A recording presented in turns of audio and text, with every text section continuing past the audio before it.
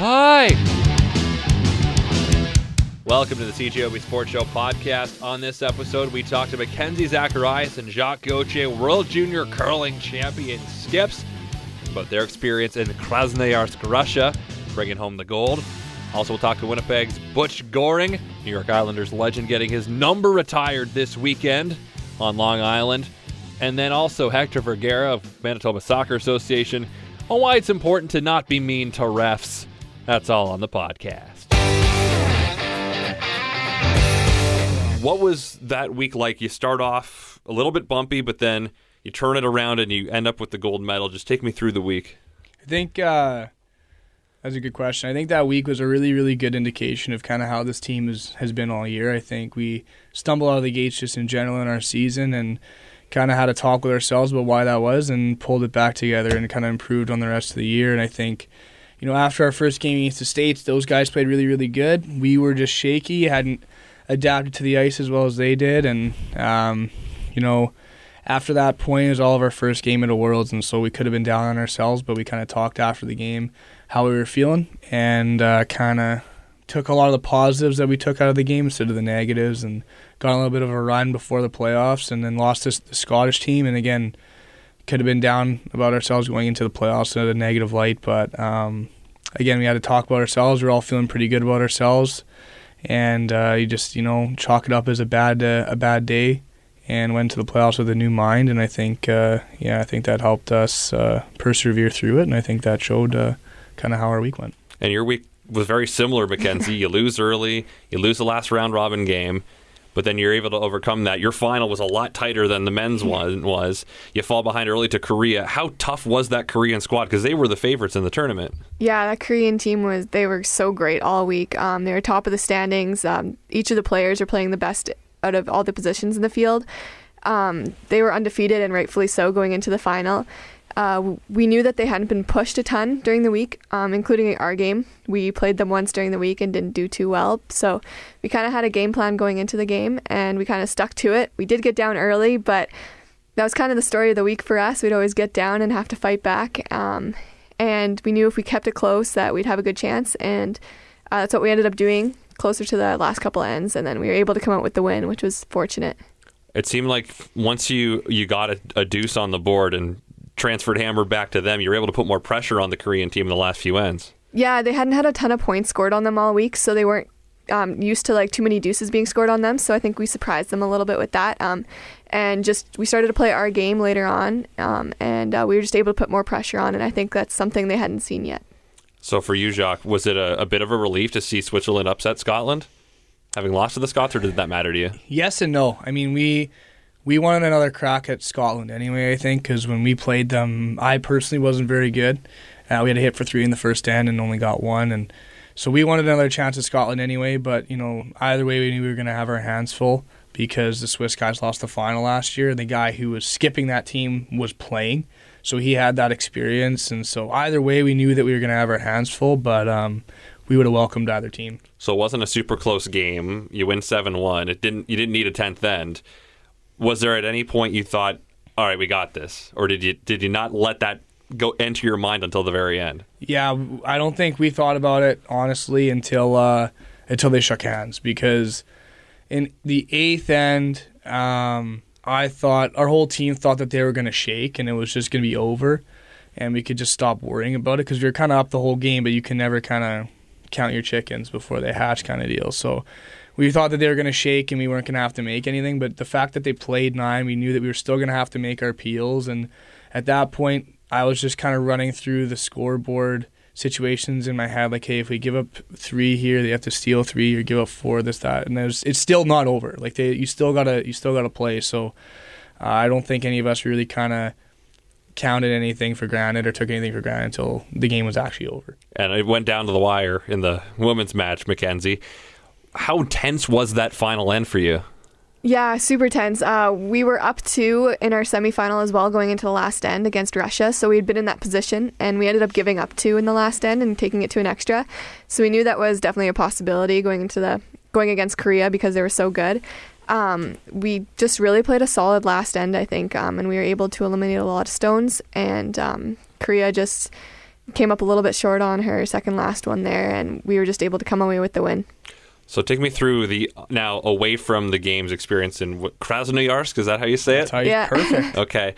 What was life like there? I looked up the city. It's bigger than Winnipeg, but not by a whole lot. It seems kind of similar in size and climate, but what was life like in Russia for your week there? Honestly, I can't speak for the girls, but for us and for all the guys competitors we talked to, like, everybody absolutely loved it. Like, we went in there not really expecting, too much. We didn't know what to expect, I guess, and I think that was for the best because we were kind of shocked at how well everything was organized, how well everything was put together, how beautiful the city actually is. Like, we really enjoyed it. It was actually nicer there than it was here. It was like -5 every day, and it was a 5-minute walk to the arena, and the arena was like less than 2 years old. So the whole event was just unbelievable. Like, even going to Worlds in 2018 for like as an alternate for my cousin, like comparing that experience to what we just had, like it's incomparable. Like, hats off to the city of Krasnoyarsk. They did a wonderful job. Mackenzie, did you get to spend much time exploring the city?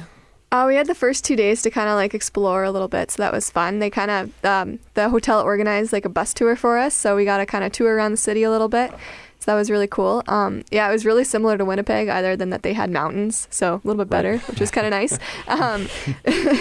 But yeah, same as the boys. We didn't really know what to expect going to the middle of Siberia, so we were very pleasantly surprised when we got there, and we had a lot of fun exploring the city. Any interesting food items that you got to try? We tried some cow tongue with the girls. I don't think any of them actually ate it. But no. Sheldon had some. And then there was pickled soup we didn't get to try, but we all wanted to try it. Yeah. Don't know how that works. We went to this Siberian restaurant, and it was one of the best restaurants I've ever had. And I had like a moose risotto that was unbelievable. And then they put goose in their borscht there. Okay. In that restaurant specifically, and it was really, really good apparently. And there was some other fish. Like they fit like cold fish, like just raw fish is a huge thing out there. Like they hate to cook it. They love it raw. You gave a little bit of a disgusted face there, Mackenzie. Yeah, we definitely noticed that they like to not quite cook things as much as we do here in Canada. So we always had to like ask for like everything like extra cooked. Which was a new experience. But our team was never brave enough to go to any of the Siberian like food restaurants. We played it really safe with like pizza or pasta. Okay. Yeah, so that was our experience. But one thing they did very well there at every single restaurant was coffee. I would say there was like Starbucks coffee like everywhere. Like that's kind of like how it tasted. Mm-hmm. Okay. Mm-hmm. What was the jet lag like? Going there, me and Mac were actually just talking about that on the way here. It's crazy. Like, it's 13-hour difference. The first day we got there at 6 in the morning. We had to tough it through the day just to stay awake. But after that, like, we were all pretty much in the clear. Like, our fifth, Thomas, had a tough time after that, but it's because he cheated the first day. He napped. We weren't supposed to do that. But coming back, like, all of us are like passing out at like 8 o'clock and waking up at 4, and like we can't do anything to do it. It's like you kind of take it as it is, but yeah, the jet lag is a little bit of an obstacle, I guess. Yeah, this week's been really rough. Going there, it was really easy, but this week, like, I live with 2 of my teammates, and we've all been up at like 4 or 5 in the morning every single day. So hopefully that goes away soon. So you got back kind of Sunday night, Monday morning, right around midnight, and you had the great reception at the airport. How quickly did you have to transition back into regular life as students? Right away. I mean, I had a midterm last night, and then I had a midterm the day before in the morning, and I was so focused on my midterm last night that I didn't even know I had a midterm on Wednesday in the morning. No. So I got to class, and everyone's writing this midterm, and I panicked, and I emailed my prof. He knew that I was at Worlds, and he was accommodating while I was gone.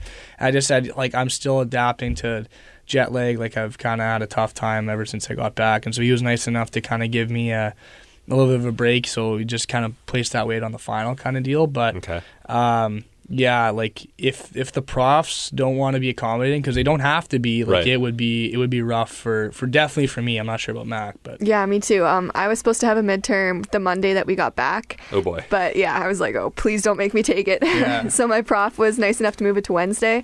So I had a couple extra days to like sleep a little bit and work on that, which was really nice. Good. So what are you taking at school again? I'm in kinesiology. And you? I'm in business. Both at the U of M? Yeah. What now? I guess you're both world champions. Yeah. What now? So a nice little caveat to winning the Worlds is you get in the Grand Slam of Curling Champions Cup, like the last one. So for us, Mac's sister Emily is a Sandra Schmiller scholar. Okay. Or like whatever it is. They Yeah. She got money from them, but she has to host like a fundraiser. So tonight we're going, all of us, my whole team, my whole World Championship team, and then Mac's team will be out there too. We're just going to play glow in the dark curling all wow. night tonight. It'll be a really really fun time. So that'll be a nice break from the seriousness we've been used to last month, and then after that, kind of just school and prepping for the slam at the end of April. Yeah, for us too, that's pretty much it. I think me and Carly and Jacques and one of his old teammates, we're gonna try a little bit of mixed. Yeah, that's a little bit of right. mixed curling, so that'll be Yeah. fun. We got provincials for that in March. But other than that, and the slam at the end of the year, we're all super excited playing that. Yeah. So have you thought at all about the senior circuit yet? No, like you mean like the men's and women's? Yeah. Like it's Because you hard- got to play in the Viterra. Yeah. It's hard not to think about it. Like with school, right now I've been trying to like put it off, but the next week or so I'm gonna have to try to figure out what I'm gonna do. Like I think we're obviously both gonna play. We haven't really confirmed with anybody what we're doing yet, but yeah, we're definitely gonna play. It's up in the air right now for me anyway. Yeah, our first event, I guess, in the men's and women's now being done juniors will be the Grand Slam, so that'll be a good way to kind of like kick it off. Because Yeah. I was talking to Jason Gunlickson on the show earlier this week, and he said he was joking with your team all year that you're too good for juniors. You should be playing with the women. Oh, he told you about that. Yeah. Yeah. So how closely will you guys be watching the Brier? Oh yeah, that was the one thing about Krasnoyarsk. It had nothing to do with Krasnoyarsk. It was just that we couldn't watch the Scotties while we were there, just right. because not only like you can't watch it online TSN unless you like Geolocked, download- yeah. yeah, but also the time difference. Like some of the games be at 2:30 in the morning, and obviously if we're playing in the morning, we wouldn't watch them. But it'd be nice to just kick back, watch the Brier, and watch the best in the world to kind of do what they do. But it must have been, the flip side of that is people back home having to pull all-nighters to watch you guys play. Yeah, I think our final was at like 1 a.m, and It was. our where I come from, Altona, they had a viewing party at my home club, and there was people in their pajamas sitting there watching curling at 1 a.m, and that was really cool. What does it mean to you, though, that people are still staying up late to watch you play back home? Yeah, it's actually really cool. Like not even for to watch us play. Like throughout the week, there was 3 draws: a morning draw, afternoon draw, night draw. And if you played on the morning draw, the night draw, it was fine because you played either at 8 at night or 6 in the morning. So our parents weren't too hard done by. But if you played at the afternoon draw, That's 1 a.m., right? that's 1 a.m. You stay up for 2 hours after that just to watch line scores because none of our games were televised until the final. Oh. Because they only the Russian a Russian TV provider bought the exclusive rights to the event to just show the Russian teams. Oh. So unless you played the Russian teams, you were never televised. Oh, no. So they would just stay up for 3 hours just to watch the play-by-play online. Yeah, So- I've read stories about your mom who works for TSN just basically never sleeping because Exactly. she was doing all the work at the Scotties, too. Yeah, that's a lot of curling for her. So yeah, hats off to her. So, Mackenzie, to be able to do this, obviously your sister's there, your dad's there, whole family kind of ordeal. To wrap up your junior career, you probably couldn't have asked for anything more. No, exactly. Like, I mean, when I was little, like, this was the dream, like, to win Canadians, to go to Worlds, put on that Canada jacket, and to now, like, come back with a gold medal. It's just an absolute dream come true. And, I mean, to do it with my dad and my sister, like, yeah, like you said, you couldn't ask for anything more. And we talked about this a bit after you guys won nationals. You were a wreck watching your girlfriend play. Yep. This time, you guys went first. Yeah. How different was that? Actually, kind of an interesting tidbit is that the whole week, if we played before them, whatever we did, they did. So we played our first draw before them. We lost. They lost. Our last round robin game, we played Scotland in the morning. They played after us. They lost. So we're like, okay, well, the only 2 losses they've had is when we've screwed up. So if we win the final, They're going to win. they have no choice but to win it. So, And it was also a little bit helpful too in the stands, like knowing that, we won already. It kind of was a bit better for me watching it, but I thought that they had a good chance even when they got down early. They got down to Russia early and never gave up, and so I was a little bit better emotional wise actually being in the building, but it was still still a little bit nerve wracking. And from your team's point of view at Nationals, you got to watch them play with gold medals around your neck. This time they're watching you play. You have to watch them before your match. So you're probably thinking, I want them to win, but at the same time, crap, we still got to play. Yeah, exactly. I think we were at breakfast. We found a really good breakfast spot a couple minutes away from our hotel, and we watched the whole game there. And like Jacques was a wreck watching Carly. Carly was a wreck watching Jacques. We watched the last couple ends, and she was so excited when they won, and we all were. But yeah, it was really nice at Nationals playing before them, knowing we had won already, and then watching them. So knowing they had won, we just felt like a lot of pressure to we really wanted to win. Nice. Yeah. So I guess it's time to go to bed soon? Yeah, pretty much. We were saying we wake up at 4 a.m, and then by the time it's noon. So how do you fix that? Crashing. I don't know. Good question. I guess tough through it. I'm getting better slowly, marginally every day. But yeah, maybe. Lots of coffee the last couple of days, especially when I was studying for my. Well, maybe the curling will help. It'll allow you to stay up late, watch the evening draws of the Brier, and then you can crash at 9-10 p.m. So yeah. Hopefully. Appreciate you both coming in. Congratulations again, and best of luck as you go forward here. Thank you very much.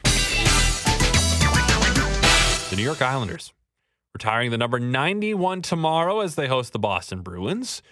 They've retired Dennis Potvin's 5, Clark Gillies 9, Brian Trottier's 19, Mike Bossy's 22, Bob Nystrom's 23, John Tonelli's 27, Billy Smith's 31, but 91 belongs to Butch Goring, born in St. Boniface, who won 4 Stanley Cups with the Islanders during their heyday in the 80s.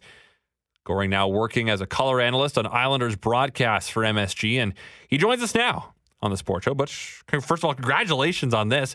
What's it feel like to be getting your number retired? Well, it's huge. It, certainly you don't grow up thinking about having your number retired. You think about playing in the NHL and winning a Stanley Cup. And anything after that is kind of icing on the cake. But let me just say I'm excited about it. My entire family is excited about it. My friends are excited about it. So it's a big moment. So what kind of festivities are planned for you tomorrow? Well, tonight we're having dinner with family and friends. So there'll be about 30 people, and then tomorrow, obviously, there'll be a lot of people. I mean, obviously it's a big game for the Isles against the Bruins, so there'll be about 15,000 people there. But we'll have the on-ice festivities, and some of our NHL teammates, Hall of Famers, that is, will be there, and the ownership, and obviously the New York Islander team. So there'll be some pleasantries exchanged, some speeches, and but the whole affair won't really take much more than a half hour. Are you calling tomorrow's game too? No, I'm not working. Okay. I decided that I probably needed to take the day off. Figured. So, do you often think about those glory days in the 80s with the Islanders? Yeah, all the time. I mean, I'm doing all the Islander broadcasts, so when you're there all the time, especially when I'm at the Nassau Coliseum and you see all those banners up there, and so it's I played with all those guys, so there's always a constant reminder, that we had a heck of a run, and how can you not think back when you've had that much success? And some of the names that you'll be joining in the rafters, I'm sure that means a lot to you too. It really does. I mean, they were great players. They're Hall of Famers, and there's a few that aren't Hall of Famers, but they were great teammates. And as you mentioned, when we reflect back, I mean, the fact that we were able to win 4 straight Stanley Cups, no easy task, and no one's done that in a long, long time. And 19 straight playoff series, we think it's the greatest accomplishment in sports history. I mean, it's just anybody that's played hockey knows how grueling that is, and how lucky you have to be, how healthy you have to be, and how much talent you have to have. So, we think about those times, and we're proud of what we accomplished. So, it's fun to be with those guys again, because obviously we have forged a tremendous bond. when you go through what we went through and spend as much time together as we all did, then you become more than friends. It's almost like your brothers. Now, you were drafted into the NHL by the LA Kings, spent more time in LA than you did in New York, and put up bigger numbers in LA, but obviously it's the cups that matter the most, and that's kind of what your legacy is as part of that four-peat for the Islanders. Yes, it really is, and I felt very fortunate to be a part of that group. I mean, I've said it many times. I mean, they were a really good hockey team before I ever got there. I mean, they had a couple of setbacks in '78 and '79. I mean, they're the best team with the best record in '79. They could have easily have won the cup in 1979. So, every once in a while you fall into a pretty good situation, and for me that's exactly what happened, and it changed my life, and it's changed my career. And people didn't know a whole lot about me as an LA King except for my friends and such, but once I became part of that dynasty and was front and center, and from April right into June, tremendous exposure. So it really did change my career. Talking with Butch Goring, Winnipeg's own, now a broadcaster with the New York Islanders, tomorrow getting his number retired by the Isles. So you go into the NHL basically right as the LA Kings were born into the NHL as well. What were those early days like in LA with hockey being, I imagine, kind of a foreign concept to California? Well, we were about 8th on the totem pole, I would tell you that much. But, we had a good core of fans, 8 to 10,000, and they showed up on a pretty regular basis, and they were enthusiastic. Obviously, there's a lot of Canadians down there. They holiday down there. They move down there. So there was good support. But more importantly is we didn't have a very good team for at least the first 3-4 years, and that was hard.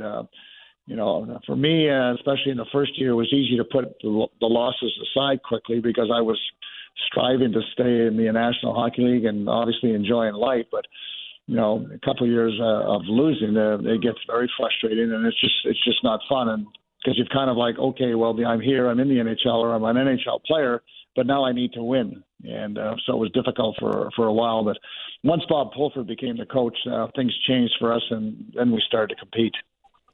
Did you take any pride in the Kings winning a couple of cups this decade? I'm happy for them. I can't take anything out of it myself, but I am happy for the organization, and I'm happy for the fans. They've been loyal fans. They've hung in there, and so with the opportunity to for them to enjoy some success, I mean, why not? I would feel the same way about any of my friends that played in the NHL. That as long as they didn't take it at my expense. I'm happy for them. It's as we all know, it's difficult to win a Stanley Cup, and so once you do that, you can take an awful lot of pride in it and a lot of comfort in, okay, your career's certainly gone in the right direction. So, yeah, I'm really happy for the LA area. When you were playing in the NHL, did you ever think, or was it a plan to become a broadcaster once you were done? No. Never crossed my mind, although I will say when I was a kid and I had my hockey game, I would pretend, I was a big Red Wing fan, so I would go like, out of the Vecchio to Mahavlich and, that kind of stuff. But it wasn't because I ever thought I was going to be, any kind of an analysis guy.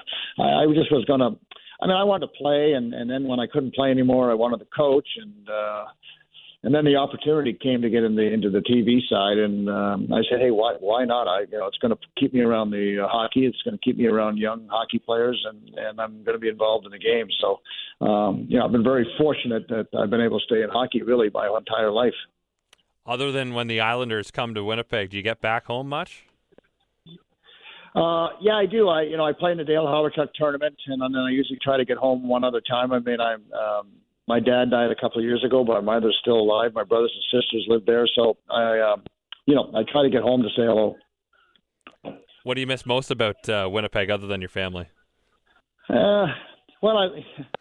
I've always liked Winnipeg. Winnipeg is, obviously I spent the first 19 years of my life there, and I still have lifelong friends, and the summers are always great. And, I spent a lot of my time up in Dauphin, Manitoba, at a place called Okra Beach. So I have a lot of good memories about, the province of Manitoba, and so it's fun to get back. Some news today before I let you go that it looks like the Isles will play all their home games this postseason and all of next season at the Coliseum before the move to Belmont Park. How big a deal is that for the fans and the players? It's huge. It's really huge. I mean, obviously for the fans, it's such a great old building. The atmosphere they create is unbelievable. And Barry Trotz talks about it's a 6-game advantage as far as wins when you're playing in the Coliseum. And I think for the players, they're still there's a history there with that group, and so I think it's a huge advantage for the Islanders, and a very comfortable advantage, no doubt about it. Is Brooklyn and the Barclays Center kind of a weird place to play hockey? What's it like playing hockey in there? A building clearly built for basketball.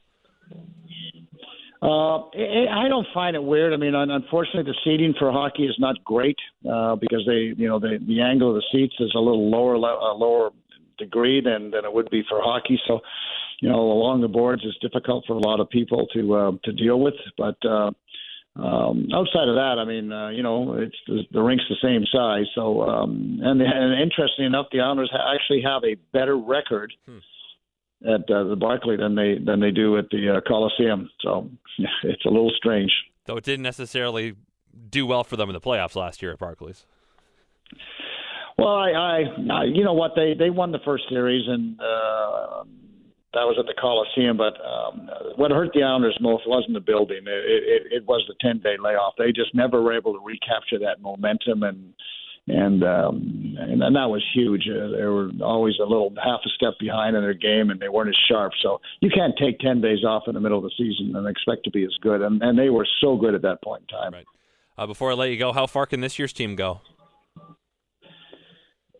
Well, I think if they can find a way to get, find a scoring touch, like they need to get on a bit of a roll. They have plenty of chances to score each and every game, but they can't find the back of the net. So that really will be the difference maker. Every other part of their game is real good. They play good playoff hockey. They're hard to score on. Unfortunately, they get beat 3-2 or 2-1, and that has to change for them. And if they can do that, they get some timely goals. They give everybody trouble. I mean, they gave St. Louis a heck of a game last night. And actually, at the end of the day, we're unfortunate to lose. They made a mistake a couple of minutes to go in the game. So they can compete, and so they'll be trouble for whoever they play.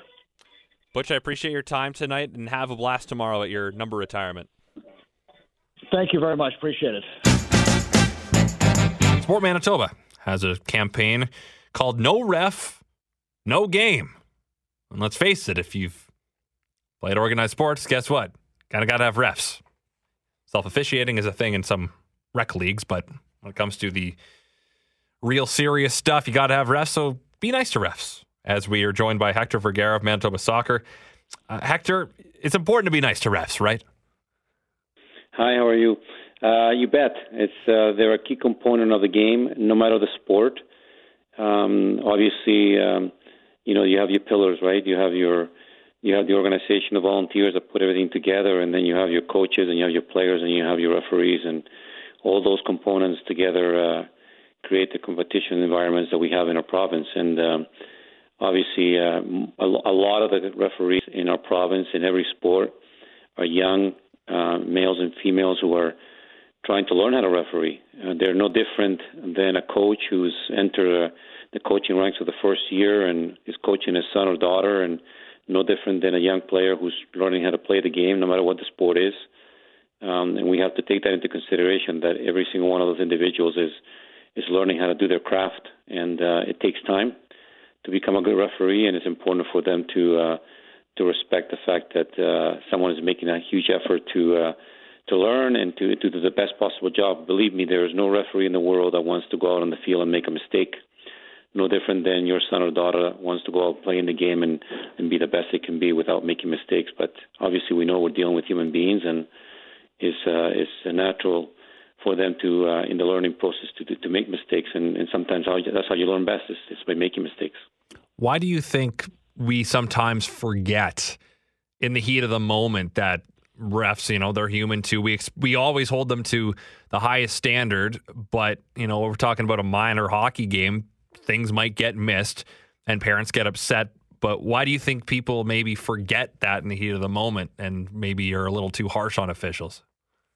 Well, I think they forget to put things in perspective. I mean, at the end of the day, and for refereeing, it's a little more difficult, I think. I mean, I can give you the scenario of a referee could referee a fantastic game for, let's say, the sport of soccer for 45 minutes and a half, and complete 90 minutes, and everything is going fantastic, and then one extra minute of play and makes a huge mistake, and everything is bad.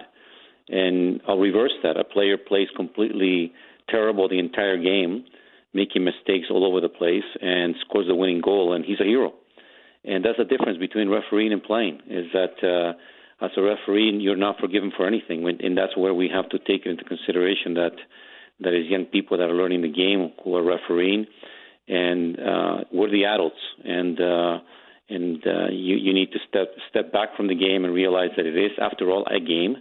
It's not a life and death situation, and we're not talking about the next Wayne Gretzky or the next Messi on the pitch or on the hockey ice.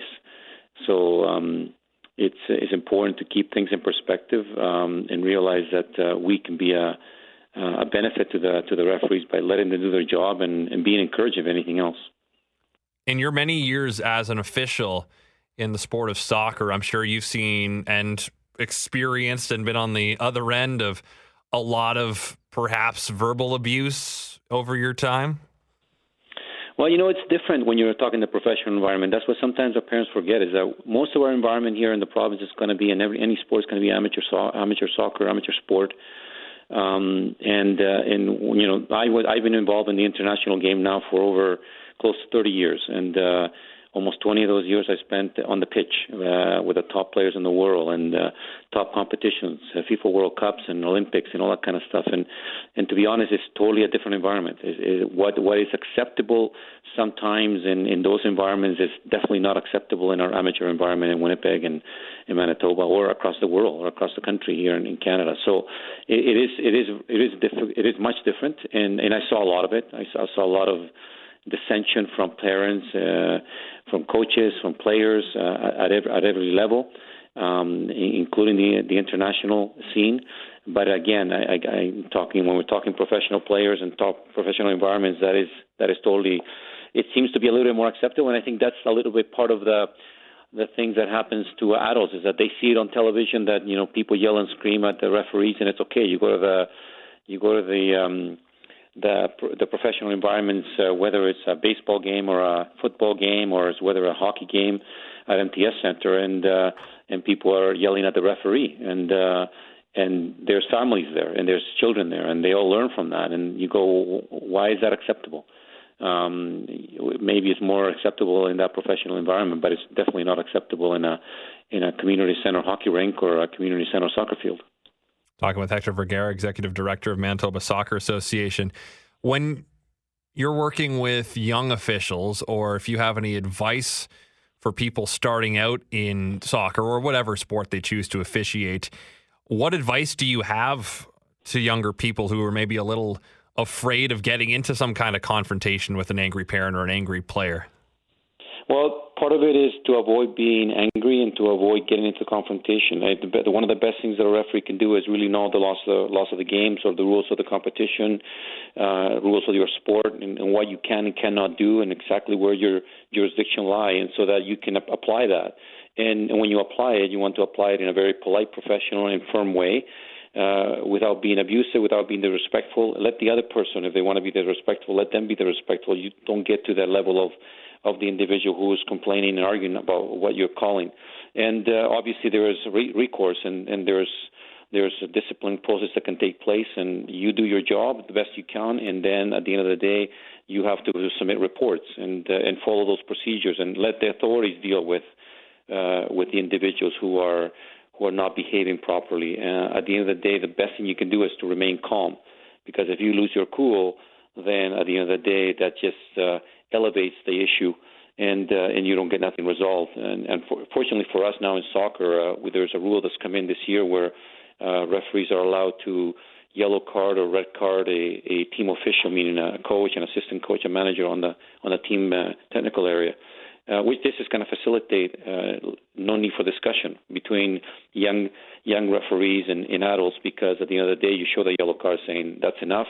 If you continue, I show you the red, without really getting into a discussion. Because sometimes a young person, 13, 14 years old, talking to an adult is intimidating. And it is difficult to have a conversation, even if you are trying to be very polite and assertive. Sometimes the individuals are bigger, stronger than you, and they have that tall figure in front of a young official who may feel afraid physically, as well as emotionally and psychologically.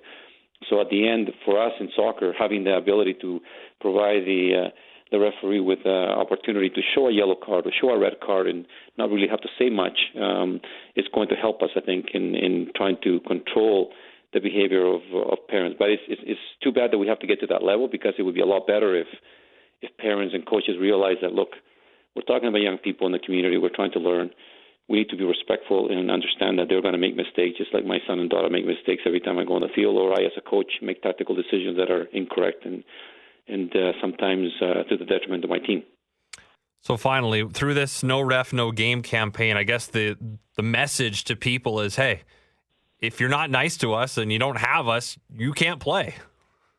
Well, that's at the end of the day, it's important, right? It's one of the pillars of the game, no matter the sport. The referees are even, you talk about competition and competitive games and recreational games, where even in the recreational games there's referees. And many times if a referee in our sport doesn't show up, the next option is a parent to referee.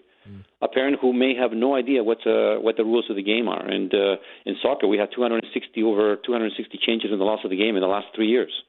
So I can just imagine how many changes those parents actually are aware of.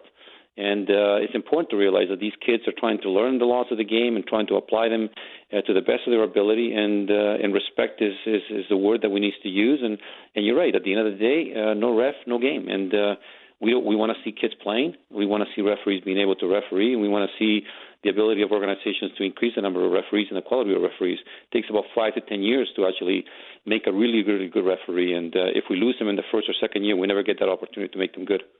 Hector, appreciate your time tonight. Thanks. No problem. Take care. Thank you for having us. Tune in to the CJOB Sports Show weeknights from 7 to 9 with me, Christian O'Mell, or you can download the podcast on iTunes. It's actually on iTunes now. Wow. If you got an Android, then I think you're out of luck. But Apple products, you're good. So listen to the podcast. Please subscribe. You can rate it. What's the worst that could happen?